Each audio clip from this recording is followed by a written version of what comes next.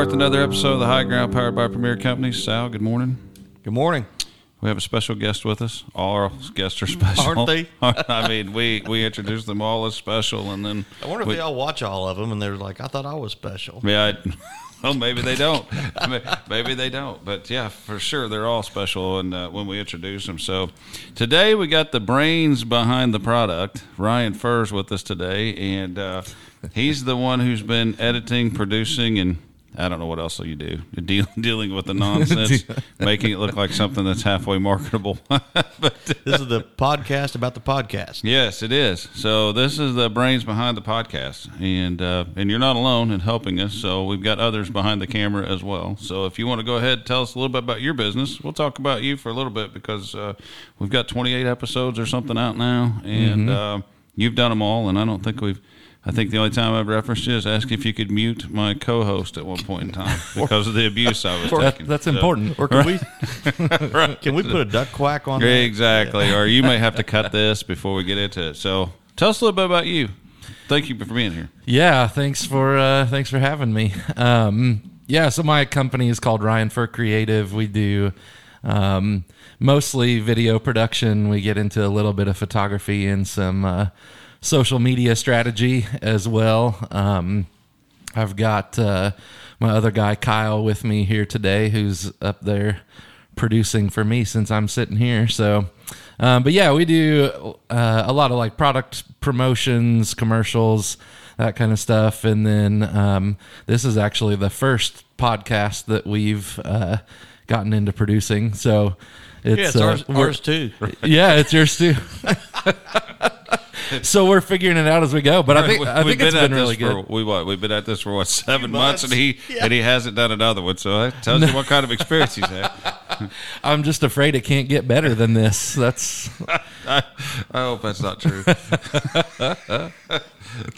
So let's talk about the podcasting and the way that it gets out and what you do. I mean, how do you find out about this kind of stuff? I mean, let's talk about marketing and that kind of. I mean, how do you find out about how to get podcasts going? I mean, we turned to you and said we'd like to do a podcast, make it happen, and you did. So here we are. We did it. We did it. So is it just trial and error? I mean, there's so many platforms, and I don't want to get too deep into it, but.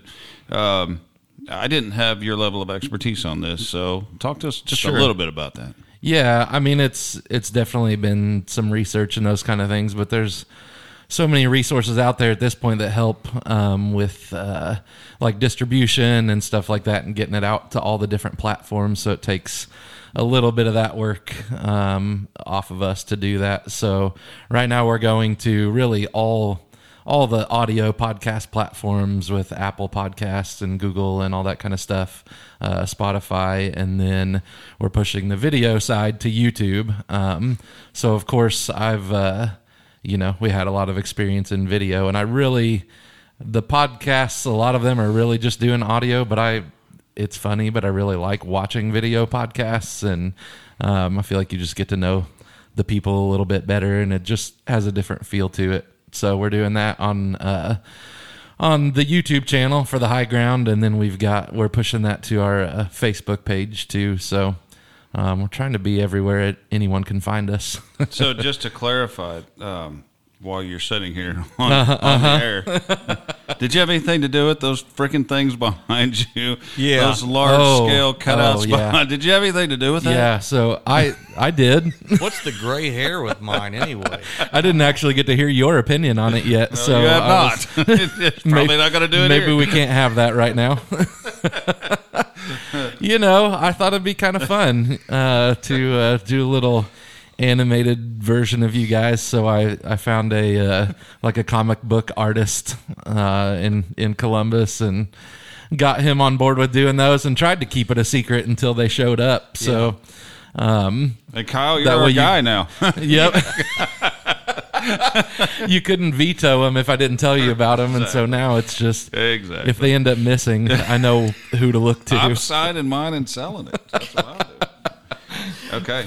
All right, well, Sal? Yeah, well, with these podcasts, Ryan, so we just don't script these at all. Yep. And you've been here through them, and so far we haven't we've gone off the tracks a little bit every once in a while, but there's not much editing we've done. We thought there'd be a lot of editing we'd have to do, and pretty unscripted. And what's been your favorite topic as we've gone through these?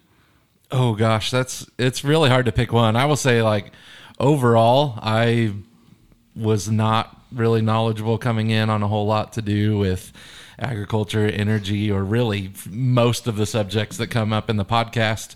And I've been honestly surprised in a good way about how interesting all of it's been to me. I really, I do enjoy Glenn when he's on here and learning about the agronomy side and everything. And it's funny. It makes me want to do some kind of thing about Glenn versus the stink bugs, because I feel like that comes up in like almost every time he's on here. He does not like them critters. No, he does not. Yeah, that's been a problem. Well, I wonder if so current events right now. I think to put a timestamp on it is Elon Musk is making an offer to purchase Twitter. Is that what's going on? I've quit watching the news, but even I had to get wind of that. Do you think there's any chance of him making a reach for the high ground here on Premier Company? Yeah, it's very possible. I'm waiting on that email so I can deal with that. Yeah. His Twitter offer was $43 billion. So, yeah, we're somewhere in that neighborhood. I'm sure. We're somewhere less than that. I mean, I think we're not too proud. We're a little less than that. Yep. He's a 9% owner currently at like $2.6 billion. And he's basically gone back to him and said it needs to be a private platform. It needs to promote free speech from everyone, and he's offered $43 billion. And you'd think that his 9% ownership hinges somewhere on whether or not they accept his offer to buy the whole company. So if they don't want to sell it to him, sounds like he might make a move anyway. Yeah, so, seems like it wasn't a whole lot of an offer. It was a little more of a threatening, like, you basically need to do this or it's not going to be good for you, is kind of what it sounds like. You know, part of me is I'd sure like to believe that, you know, that it's all what is it, altruistic when you're going to do something, because even though it's not maybe not financially a gain, it's you know, from what I heard, he just wants a free speech platform. And look around the room here in the age group that we're in. Heck, when we were kids, you could say or do about anything you wanted to. And you may not have any friends if you were a jerk, right? I mean, if you didn't say the right things, you wouldn't have any friends. Yeah, but, if you could get punched in the face through social media, there'd probably be a lot less talk on there than there is. There was recourse. Yeah, you get a bloody lip or a broken nose or something if you said the wrong thing. But yeah, anymore people can hide behind their computer screens and say whatever they want, and not much recourse on it. But yeah, it'd be kind of neat to have a free speech platform. Who would ever thought that we'd be in a time whenever you couldn't say things, whatever you wanted to say. So far, we've been able to say pretty much what we wanted to say on here, right? Yeah, nobody's come down on us yet. Right. Except for those stink bugs. Right. Well, I don't know. That whole, it's almost like the whole concept is difficult now, because obviously free speech is a huge thing. But then when it comes down to actual facts, there's a whole lot of people that are relying on social media for their information, so they end up with a lot of bad information, or half the information, right, exactly. And from kind of my diving into social media and looking at the algorithms and that kind of stuff, that it really feeds you the stuff it knows you're going to want. Oh wow! That knows you're going to click on. So the more you look for that opinion, the more you kind of get entrenched in that view, and it just kind of feeds you more and more to back up your side. So everybody's kind of getting the information they want, not necessarily the information they need to have a balanced view on anything. So yeah, that's funny when you start talking about algorithms and how that works. It is it's interesting. I mean, you're right. You can get whatever you want in a daily dose or all day run of just exactly what you want to hear. We have painted ourselves in that corner. Yeah, all they want you to do is click. Right. Yeah. And a lot of folks are really good at telling half the story. Oh yeah. And I had a friend one time, I forget, and he was watching one of the news channels, and he's retired, and he was complaining to his wife about how they just talk about the same thing all day. And she said, well, most people don't watch it for 4 hours at a time. And eventually, yeah, they will start talking about the same things. But But and that depends on what news channel you watch. Is which I like that, Ryan. I hadn't thought about how you can kind of pick the kind of news you want. And, when you do something 24 hours a day and repeat the same things over, everything has to either be a breaking news or it has to be a highlight. It's got to be something. You know, I remember back, I don't remember what year it was, I guess, but it was in the mid-'90s when the Weather Channel came out and it was going to be 24 hours of weather all the time. And my dad said, nobody needs 24 hours of anything. And if you think about it, that's the way ESPN went. That's the way the Weather Channel's gone. Now the news, it used to go in at lunch and you would watch the news. They would come in from work and they would watch the news. 6 o'clock, you'd shut up as a kid so they could watch the news. And they would flip their papers open, local papers. So they would get all of that. Now, I mean, it's your phone will buzz 6 times an hour for some head. It's either Tiger Woods or Elon Musk or whatever it might be. It's ingrained in us and it's become troublesome. I think troublesome. Yeah, it's kind of all the. I'm pretty sure that's like the whole plot line for Anchorman 2. If you've watched them, this is where I get my facts. Will Ferrell movies. But that was their whole thing. They were moving into 24-hour news and how crazy that was. I mean, it was, it was real life stuff based in this, complete fictional comedic movie. But, they're all about add more graphics and add more action. And we're going to cover stories of squirrels on water skis and like literally anything just to get people to watch. So, well, the next episode with Glenn will have a 6-foot tall stink bug behind him then, because as we continue to address the same topics, maybe we can start doing that.